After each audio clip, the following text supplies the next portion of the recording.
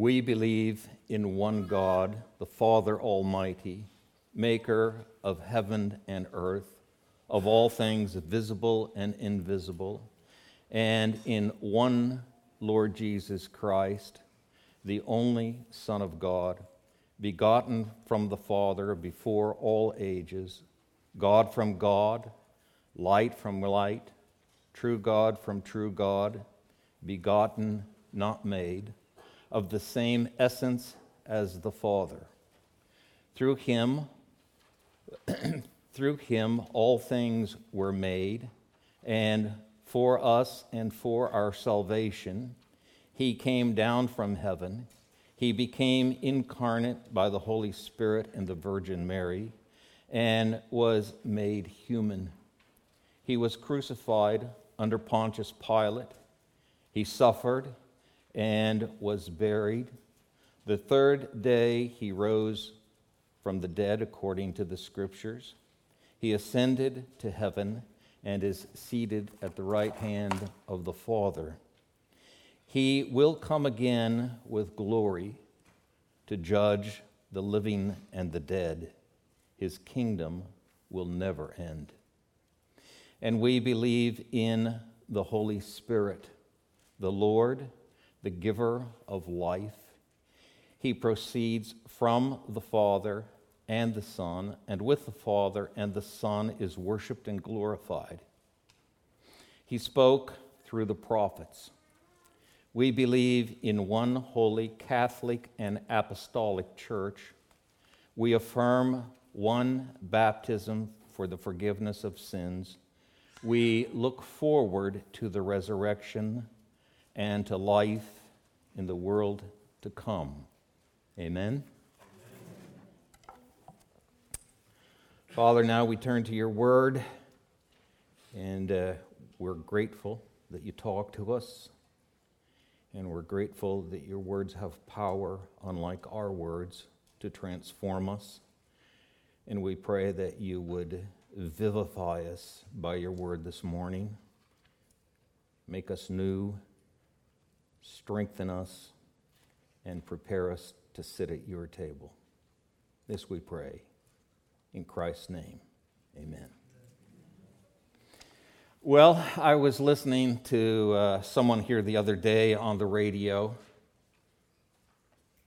and this person was answering a question from a young person, quite young, under 5 years old, who was asking the question, is Jesus in heaven right now, getting heaven ready for us, making rooms for us? And this person said, that is correct. That is what John 14 says. This is what Jesus is doing.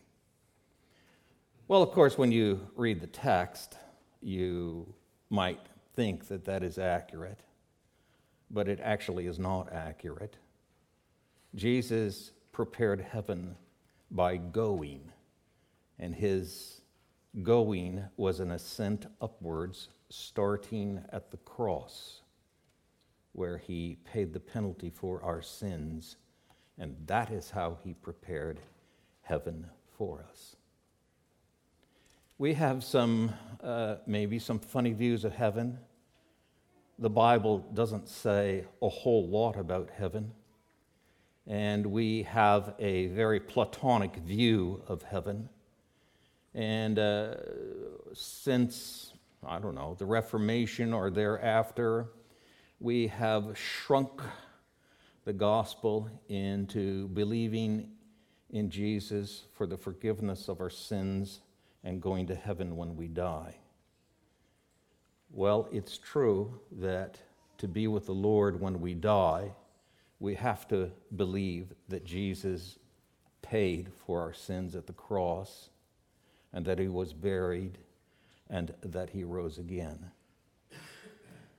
But the Bible never says anything quite like going to heaven. The Bible has a lot more to say about being transformed, and with a lot of promises about how this world is going to change. And we're looking at that a bit in Galatians, just a bit, and we'll see some of that today. We're in chapter 3 of Galatians, and I invite you to turn there. The Bible is, it's my term, I've used it, you've heard me use it. The Bible is earthy, straightforward, doesn't pull any punches, isn't as reticent as we may be when it comes to speaking in strong language. I recently got myself in trouble over literal interpretation of the Bible because I used a word 3 times to say that to say one should always translate literally is not accurate. Today, I'm going to get myself in trouble again, but fortunately, Paul's going to do it for me. I won't have to do it. And these 2 things, literal interpretation and one family, are 2 things that are foundational to dispensationalism. Now, let me say it the right way for you.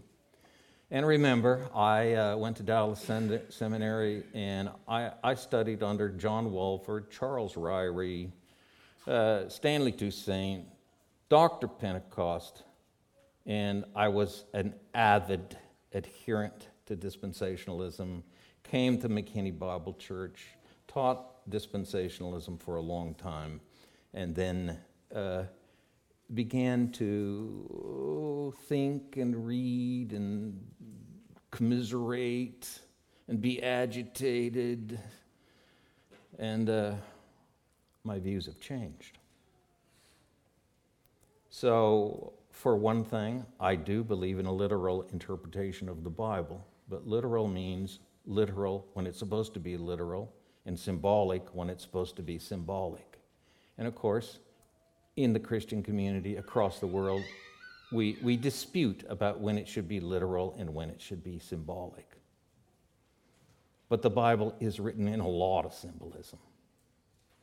So if you asked Charles Ryrie, and you said to him, okay, so what are the fundamentals of dispensationalism? He would list 5 of them off for you, and then he would say, but the sine qua non of dispensationalism is this: literal hermeneutics and a separation between Israel and the church. Paul says today in chapter 3, well, our translations say, you foolish Galatians. Who has bewitched you? You foolish Galatians. Now, it's true. None of us would like to be called foolish, would we? And if somebody came and said, Craig, you're a fool, and pointed out the area in which I was a fool, I probably initially would react to that. Well, the word can be translated, it depends on what version of the Bible you pick up. It can be translated, you ignorant Galatians. The word actually in Greek means you don't have a brain.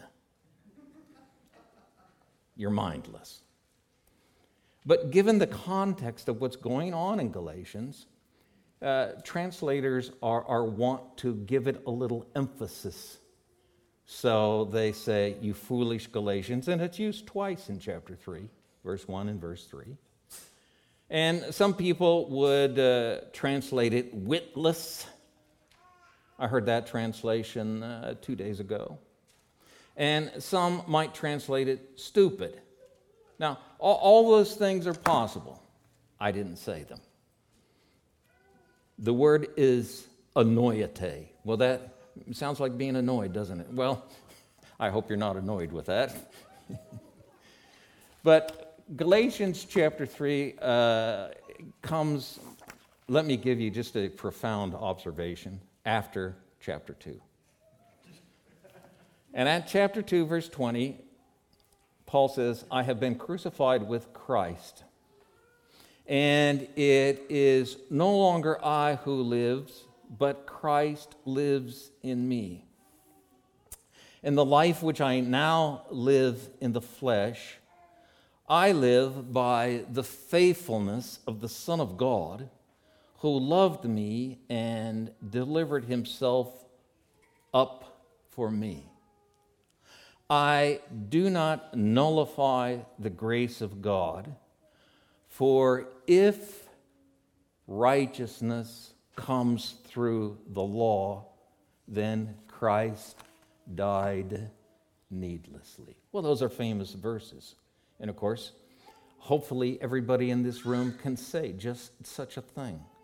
Christ delivered himself up for me, and my life has been transformed. So even though I'm living in the flesh, I'm living through, you could translate it either way. You can translate it through faith in the Son of God, or you can translate it by the faithfulness of the Son of God. And we're going to see, hopefully if we get far enough in chapter 3 here today, that's something we need to consider. Okay, so then he says, so I don't nullify, I don't overthrow what's going on, because if righteousness, you might want to translate it justification, if righteousness comes by law, Christ died needlessly. Well, you see, if you just took out the chapter division and then you went to the next verse, you'd say, you foolish Galatians. Why are they foolish? Because they're deciding Christ's death wasn't sufficient. One has to be circumcised. Now, don't misunderstand me. When I say it's not sufficient, I don't mean that they think, oh, your sins are forgiven some other way. That is not what they think. They think Christ died on the cross for sin. But because of the false doctrine running around during this 40 years, they're thinking, well, you can't really be in God's family. You can't really be saved unless you're circumcised. That's the issue. Now, you can understand, and we've said this before, how they might conclude such a thing, because in Genesis chapter 17, God gives to Abraham the covenant of circumcision, and he says you must circumcise your boys the 8th day. All those who are in your house, whether you bought them or they're born to you, you must circumcise them on the 8th day, and I will be their God, and they shall be my people. And if you don't do this, they will be cut off from your people. Well, now, we have to figure out then, how can you then come along and say circumcision is unimportant?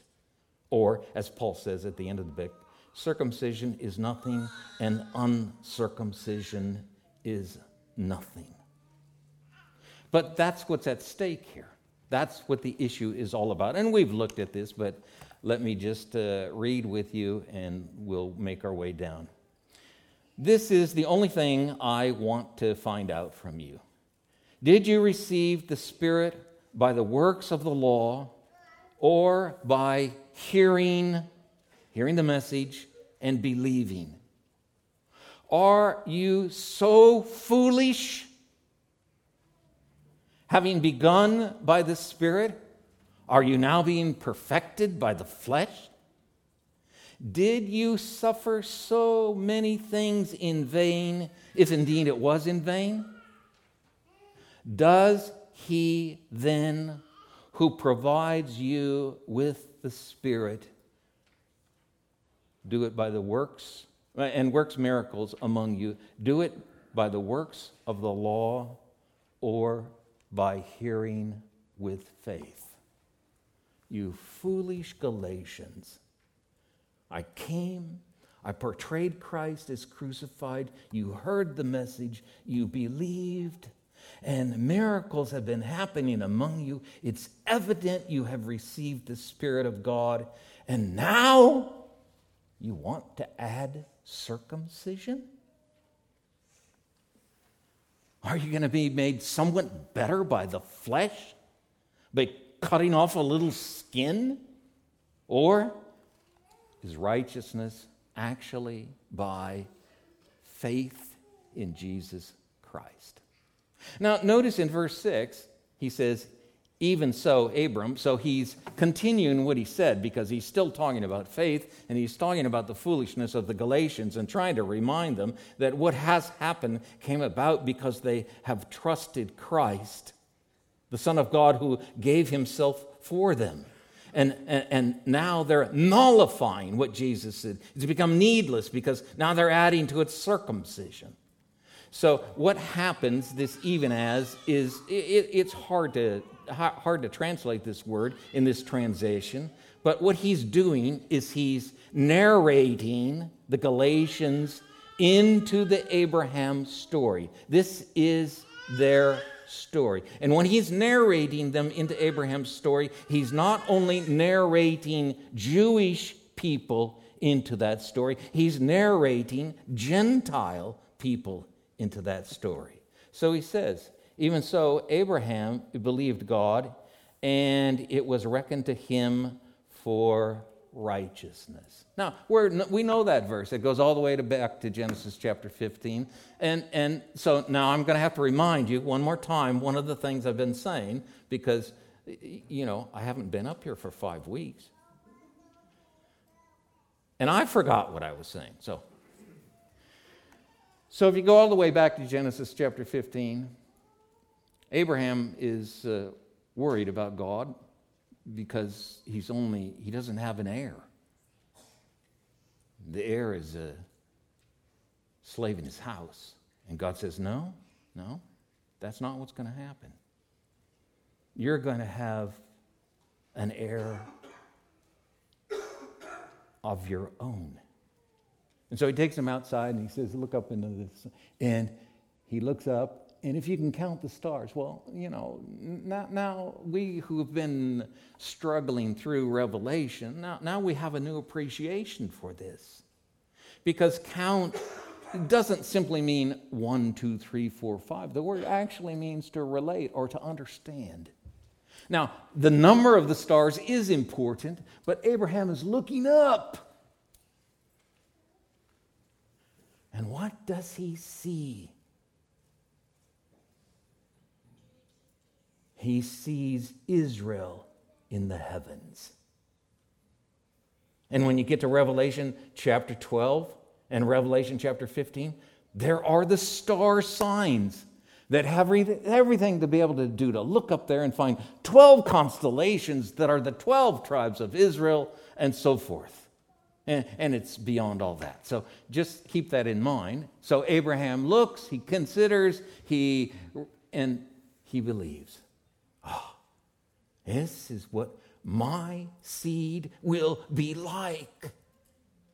And so God reckons it to him as righteousness.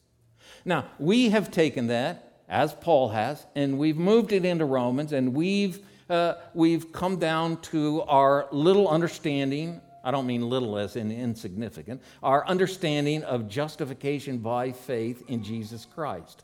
And that understanding is essentially correct. But Romans is written after Galatians. Galatians comes before, and it does not have the same storyline. It doesn't have the same explanations as Romans. So it tells us, oh, wait, maybe we should think a little broader. And then I reminded you that when you look at Psalm 106, verse 28 and 29, the very same expression, the only other time it's used in the Bible, in the Old Testament, is used in connection with Phinehas, who, in the midst of a plague because the Jewish boys were being seduced by the Moab girls, and one couple came into the tent, and Phinehas went in because people were dying from a plague from God, and he took a spear and he thrust it through the two of them. Well, they're joined together. Now they're forever joined together in death, in eternal death. And it was reckoned to him for righteousness unto all generations. And when we go back and we look at the account, like in Numbers chapter 25, God said he's given a covenant of peace because he was jealous for his God with jealousy. And it will be a perpetual priesthood to him to all generations. So being reckoned righteous in Phinehas' life did not mean what we mean in Romans. Well, then we recognize again in Genesis chapter 15 that as soon as these words are said, then comes the Abrahamic covenant. And so what we're saying, what I'm saying, you may not buy it. I hope you do in the end, but what I'm saying is dikaioi, righteous, translated justified, justification, in Galatians is more focused on covenant than a legal standing. This is a familial passage, not a legal passage. Well, when you read down through chapter 3, we're going to discover that's just what the whole point of chapter 3 is. It is a familial passage. So look back down then in verse 6. Even so, Abraham believed God, and it was reckoned to him as righteousness. Therefore, be sure that it is those who are of faith who are the sons of Abraham. Some of your translations made children. That's not the correct translation. It is sons. Okay? So now we're not talking about sperma in the sense of creating life. Now we're talking about faith creating life, and whoever is of faith, and it doesn't say Jew or Gentile, that's his very point, is Abraham's son.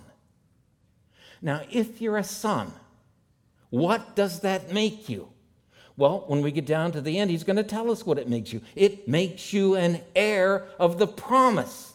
Whose promise? Abraham's promise. So right here, starting in verse 7 and running all the way down. So we got all these verses in between. We'll see if we can corral them. I think we can. And we can already see bookends.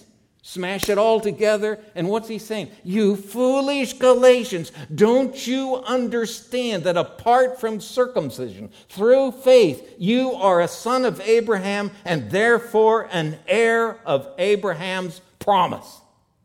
That's the point of the passage. Now, you see, if you adopt that, then you got to step back and say, wait a minute. This one eschatology over here says the sine qua non is the separation of Israel from the church. Can't be done. It just cannot be done. And work your way through Galatians 3. All right, enough of that bravado. Verse 7, therefore, be sure that it is those who are of faith who are the sons of Abraham, and the Scriptures, which is a paraphrastic way of saying God, and God for... I shouldn't say it here. That doesn't work out. You can't do it that way. And the Scriptures, foreseeing that God would justify the Gentiles by faith, preached the gospel to beforehand to Abraham, saying, all the nations shall be blessed in you. So then, those who are of faith are blessed with Abraham the believer. Now, we really don't have to go any further except Paul's going to explain some things. You already see, just by taking this in, like when you read a book, you go to the beginning, you go to the end, and it's supposed to bring everything together. We already said, well, here's what the end says. You're Abraham's seed, and therefore heirs according to promise. Abraham's seed means what? Abraham has only one family. Or another way to put it is, God only has one family. He doesn't have two. He doesn't have a purpose for one group over here and another purpose for another group, or not one purpose on the land, another purpose in the heavens. No, you cannot do that and be true to Scripture. At least that's my estimation. And there are plenty of people who disagree with me who are my friends, so don't take it personally. For as many as are of the works of the law these are under a curse, for it is written, cursed is everyone who does not abide by all things written in the book of the law to perform them. Okay, well that comes from Deuteronomy chapter 27. And of course, nobody can do that. And so everybody is under a curse. Now, what is Paul trying to do? He's just been talking about the people who are the sons of Abraham. And back in chapter 2, he says, this is how righteousness comes by faith. But now he's talking about a curse. Well, he's going to show us how you get from Abraham down to people like you and me, assuming that most in this room are Gentiles. So he says in verse 11, now that no one is justified. Now here's our word righteous, and I'm suggesting that in Galatians, it has to do with covenant. And you and I can understand that because of a marital covenant. We know that two come together and make one family. So here we're talking about coming into the Abrahamic covenant, being a part of the family. Now that no one is justified by the law before God is evident, for the righteous, the justified man shall live by faith, taken from Habakkuk chapter 2. However, the law is not of faith. And well, that's a true statement. Keeping law is not faith. Keeping law is doing the law. On the contrary, he who practices them shall live by them, taking from Leviticus chapter 18 and verse 5. Christ redeemed us from the curse of the law, having become a curse for us, for it is written, cursed is everyone who hangs on a tree. And then here's the interesting thing. In order that in Christ Jesus, the blessing of Abraham might come to the Gentiles. So now he's drawn us back to the thing that concerns him. Gentiles. How do they come into this Abrahamic family? And he's just explained it to us. So, God created a world. Adam sinned. The world's messed up. God chose a family. God chose a family to work through to set the world right. The problem is the family that God chose had the same disease that every other family had. And so he's showing us God chose his family, and they're all cursed. And now Christ comes, and he takes away the curse of the law. Now, mind you, if you look at verses 11 through 14, he is not talking about Gentile. The law is not the Gentiles' law. The covenant does not belong to Gentiles. The Mosaic covenant is Jewish only. Gentiles are not cursed under that law because it wasn't given to us.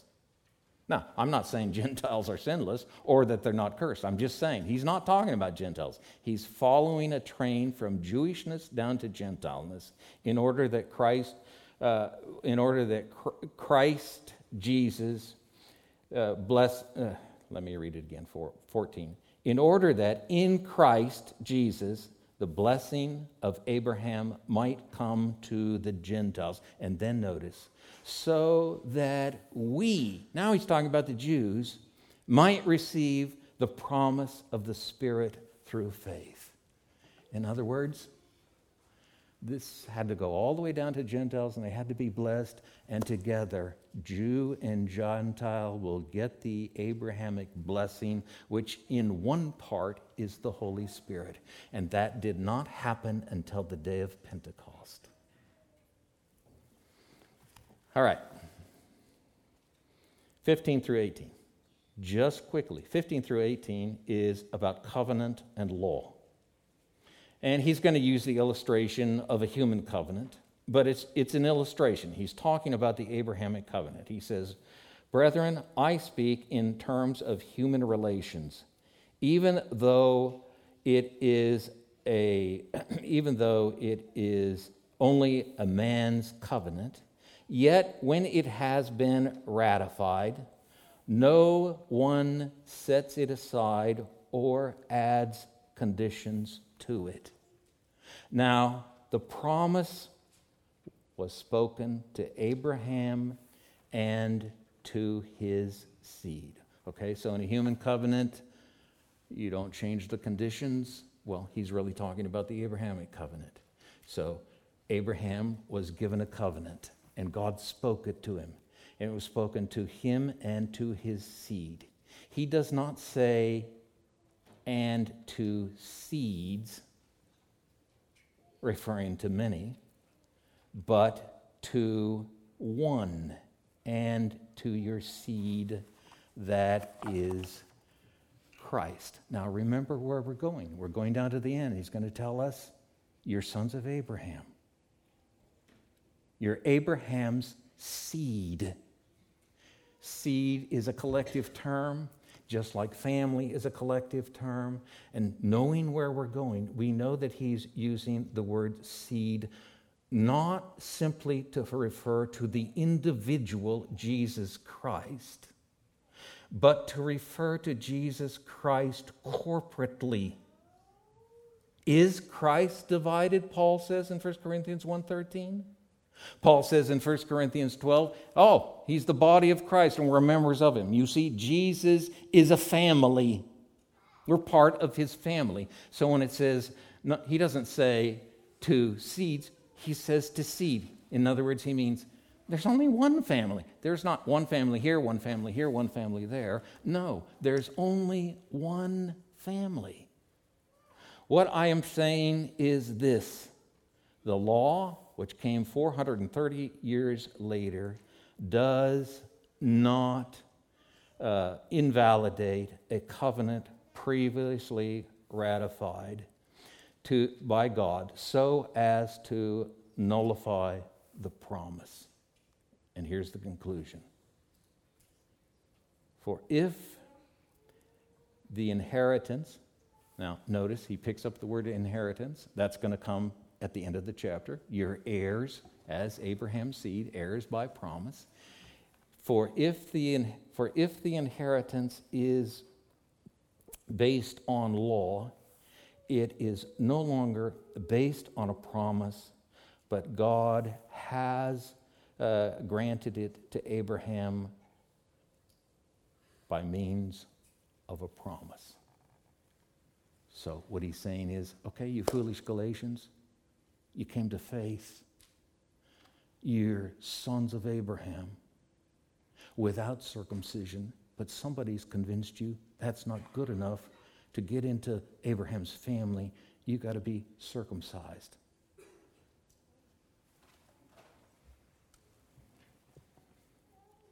A law was added, but it can't nullify the promise. So Paul says in verse 18, now, it was granted as a promise, the inheritance, the blessing. To you and to your seed, I give blah, blah, blah. In you and in your seed, all nations of the earth, all families of the earth will be blessed. What is that blessing? It is the inheritance. What is the down payment of that inheritance? Well, he doesn't say it here, but you can kind of surmise it. It's the Holy Spirit. The Galatians had received the Holy Spirit, and now they think they need to do something else. It's not been good enough. Now look at verse 19. So you can see then in verses 15 through 18, you have covenant and law. How do they go together? Well, covenant is based on a promise, and you can stick a law right in there, but it cannot change the promises. That's his point. The promise still remains. God made a promise to Abraham and to his seed that all the nations of the earth would be blessed in him, and that promise still stands. Look at verse 19. Why the law then? It was added because of transgression, having been ordained through angels by the agency of a mediator until the seed should come to whom the promise had been made. The promise is to Abraham and to his seed. He doesn't say seeds, he says seed to his family. When does the family come? Well, clearly it comes when Christ comes. And you and I who have believed, as he's going to tell us at the end, we've been baptized into Christ, we're in Christ, and if we're in Christ, we are Abraham's seed. So, why the law? Why was the law added? It was added because of transgression. Now, back up in chapter 2, verse 15, Paul says of the Jews, we're Jews by nature, and we're not sinners from among the Gentiles. So you have two different words. There are lots of words, but two we're dealing with in Galatians. You have the word sin, and everybody's a sinner. And you have the word transgression. Everyone's not a known transgressor. A sinner is somebody who does wrong things but may not know it's wrong. It's like your little kid. You know, you have to teach them what's wrong. Sometimes they go ahead and do it when they know it's wrong, that's for sure. But sometimes they do things that are, implicitly wrong, but you have to teach them it's wrong. You have to teach them. Well, a sin is just, it means to miss the mark. And Gentiles are just missing the mark all the way around because they don't know anything about God. But Jews do know something about God, yet they're still sinners. But the law came along to turn sin into transgression. Transgression means you know it's a sin and you step over the line anyway. You've transgressed. And that's what Romans chapter 7 is about. Making sin known as transgression so that it can be dealt with. Unfortunately, we're transgressors. Why the law then? It was added because of transgression. Well, he's speaking cryptically, so he must mean law was added so that Jewish people would know that things they were just missing the mark on, once they know it, they know they're actually violating what God says. It's a transgression.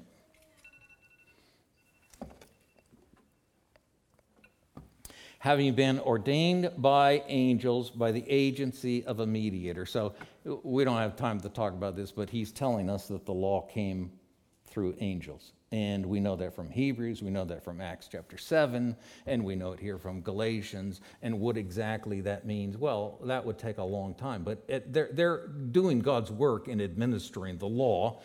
And this law was given through angels by a mediator. And then it says, now, verse 20, look at 20. Now, a mediator is not for one party only, but God is only one. Now, in Greek it says the mediator is not the mediator for the one, but God is one. Now, what's he talking about? The mediator is not the mediator for the one, but God is one. Well, the mediator, we know who that is. That's what the law is all about. It is about Moses. He's the mediator. But Moses was not a mediator for Gentiles and Jews, this one family. He was just for Israel. That's all he was for. In fact, his work with the law was not to bring Jew and Gentile together. His work with the law was to make sure Jew and Gentile stayed separate. All those laws are given to keep them in their land, keep them away from Gentile people. Not that it was wrong to mix with Gentiles. That's certainly not the case. But God gave them a law that was on one hand, on every hand, it's a wonderful law. The Jews had the privilege of taking all these laws so that they could come and meet with God. Nobody else had that privilege. But having that privilege, this law also separates them from all the nations around them, and they're told that they're supposed to be separate, and that's what Moses does. He keeps them separate. Now, a mediator, or the mediator, is not the mediator for the one, but God is one. Well, what does that mean? Well, he's telling us Jew and Gentile alike are in one family. God has one family. Moses isn't the mediator for that. Jesus Christ is the mediator for that. Now, a mediator is not the mediator for the one, but God is one, as it says in Romans. Is God the God of the Jews? Yes, the God of the Jews. Is God the God of the Gentiles? Yes, of the Gentiles. Yet God is one. In other words, Jews are saved through faith. Gentiles are saved through faith. Jew and Gentile are in one family. Is the law then contrary to the promise of God? May it never be. For if law had been given, which was able to impart life, then righteousness, covenant relationship, would indeed have been based on law. But instead, Scripture has shut up all men under sin, that the promise by faith in Jesus Christ might be given to those who believe. So God gave this law, and the word shut up means to take a net and capture a bunch of fish in them, and they're stuck. That's what happened to Israel. They come into the promised land, they have this law, and it has encircled them and captured them. Why? Well, because God has a long-range plan. And the long-range plan is to bring salvation through the Jewish people. But the Jewish people have the same disease you and I have, and that's the disease of sin. So God shuts them up in sin and cloisters them separate from the nations so that they won't go totally to the bad until the promised one has come, until the promise comes to fruition. And the promise comes to fruition in Jesus Christ. That may not be crystal clear, but if you follow the pronouns, if you follow the words, then you discover, we're headed down this trail of one family. My clock says I have 5 minutes. We'll see what that means. Now, look at what it says here. Verse 23. But before faith came, we were kept in custody under the law, being shut up to the faith which was later to be revealed. Now, what does it mean before faith came? People get all mixed up here. Wait a minute. Faith hadn't come? Abraham had faith. David had faith. Lots of the Old Testament people have faith. And then you say, faith has not come? That's because Paul is using the word faith as a synecdoche for all of God's plan. And who is the faithful one? Well, it's Jesus Christ. But before faith came, we, that is, not Gentiles, Jewish people, we were kept in custody. We were confined. We were guarded with the law, being shut up to the faith which was later to be, well, the word is revealed. It's an apocalypse. When Jesus Christ came, he revealed the Father, and everything was opened up for us to understand it. Look at verse 24. Therefore, the law has become our tutor to lead us to Christ. Look at it, it's we, that we may be justified by faith. Okay? So Paul is talking about Jewish people now.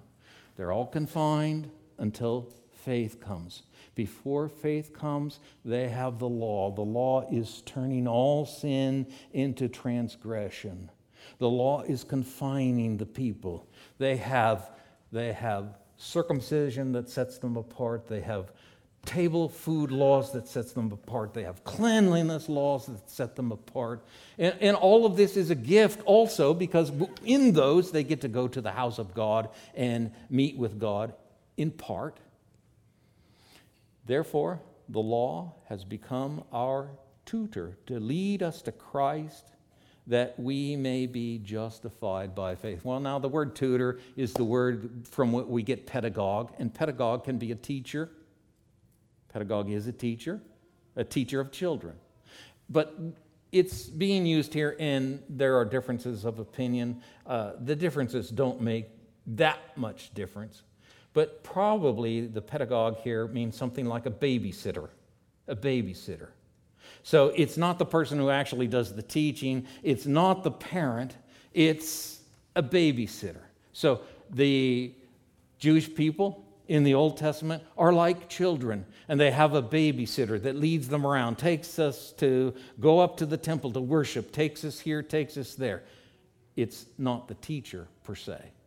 But now that faith has come, look at that. Before faith came, now that faith has come, a huge difference. First, they're being babysat, and they have this tutor, which is the law, and the law is confining them in as sinners and turning their sin into transgression.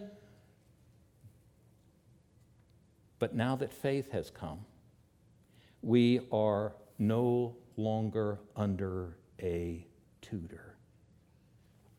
In other words, okay, when Abraham came, he's given this wonderful Abrahamic covenant that's full of promise for his family. That family includes the nations and the families of the earth, Jew and Gentile alike. That's all Abraham's family.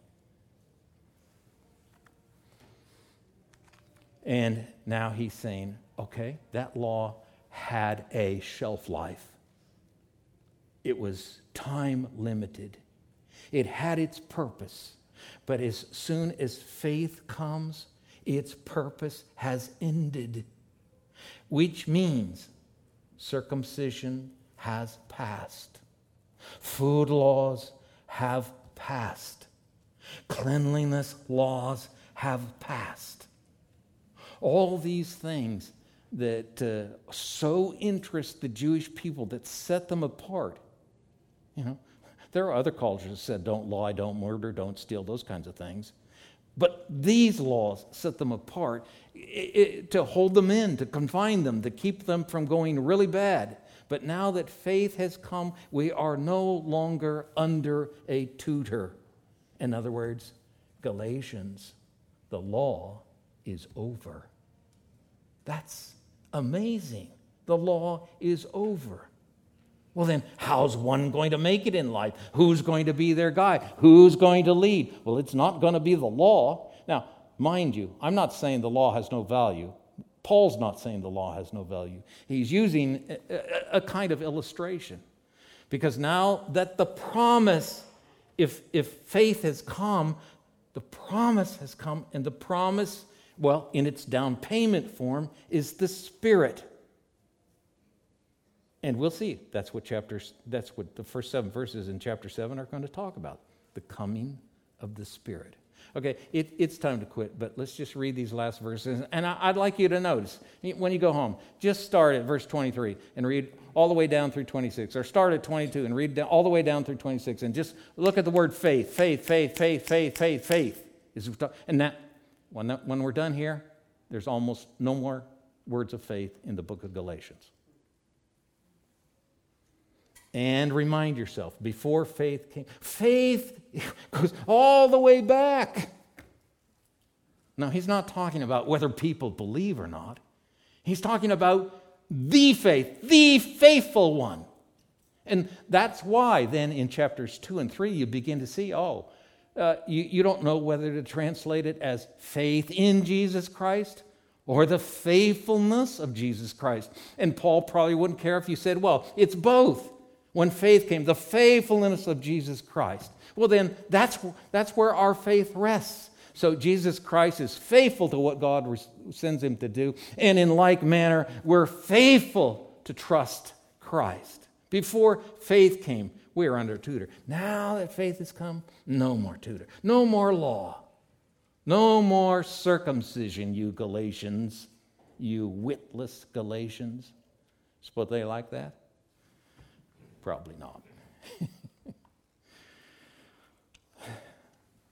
The Bible is rather frank. Okay, let's just read to the end here, and then we'll pick this up next week. Notice what he says. For you are all sons of God through faith in Christ Jesus. Wow, is that supposed to be faith in Christ Jesus or the faithfulness of Christ Jesus? Well, if you don't know Greek, you won't know. You can translate it either way. Well, so maybe Paul means both. Because if Jesus Christ is not faithful, our faith in him is worthless. So he is the faithful one. He is the faith that comes. And now, corresponding to what he has done, we've been drawn to him to respond in faith. For all of you who were baptized into Christ have clothed yourselves with Christ. We'll talk about that. Baptism is one of those... Paul never explains the relationship between baptism and faith in all that he writes, not even in Romans chapter 6. Baptism is, it's a problem for us. We believe in baptism. How to articulate it becomes a problem. But we'll see what we can do next week. For you are all sons of God through faith in Christ Jesus. For all of you who were baptized into Christ have clothed yourself with Christ. When they were baptized in those days, they were baptized and then they put on new clothes. Well, the new clothes are symbolic because Ephesians and Colossians tell us that's exactly what happens when we come to Christ. We're dressed new. We're dressed in Christian clothes. And so, we live in the intellectual age. We don't much like symbolism. Wouldn't it be something if somebody came up out of this tub and we handed them a new set of clothes? Would it mean something? Well, yeah, symbolically it would mean something, but we'd say, oh, what's the point of that? Well, that's what Christians did in the early days. There is neither Jew nor Greek, neither slave nor free man. There is neither male nor female, for you are all one in Christ Jesus. Now, we'll explain why that's important. And if you belong to Christ, here's the QED, then you are Abraham's seed, Abraham's family, heirs according to promise. Isn't that fabulous, fantastic? Now, hear what I'm saying. It means that little strip of land over there in the Middle East is yours. Well, more than that, because when you get to Romans chapter 4, verse 13, Paul turns that little strip into where Abraham was promised the world. Well, if I put in my will that Caleb is going to inherit $1 million, and then I die and he gets $10 million, would he complain? Would he say, oh, that's not what you said? No, he'd say, thank you, Dad, that you're a little nuts. Yeah, we're heirs. One family, Jew and Gentile alike. Lots of implications. Now, mind you, I just want to make this statement. This is not personal with me. If you're here and you believe in dispensationalism, where there's the church and there's Israel with God's two different purposes, well, you have to do what you see in the Bible. You need to hear what I'm saying, think it through. But you know what? Another theme of Galatians is unity. We're all one in Christ. We don't all run our families alike. We don't all think alike. We don't all believe alike. But we're all one in Christ. And so we're not going to pick on each other. We're going to get vehement every now and then about our position, and probably over vehement sometimes. But, then you walk away and you say, well, it's like you had a little scuffle with your wife. Tempers flared a little bit. Do you love her less when it's over? No. You both forgive, forget, and move on. Let's stand.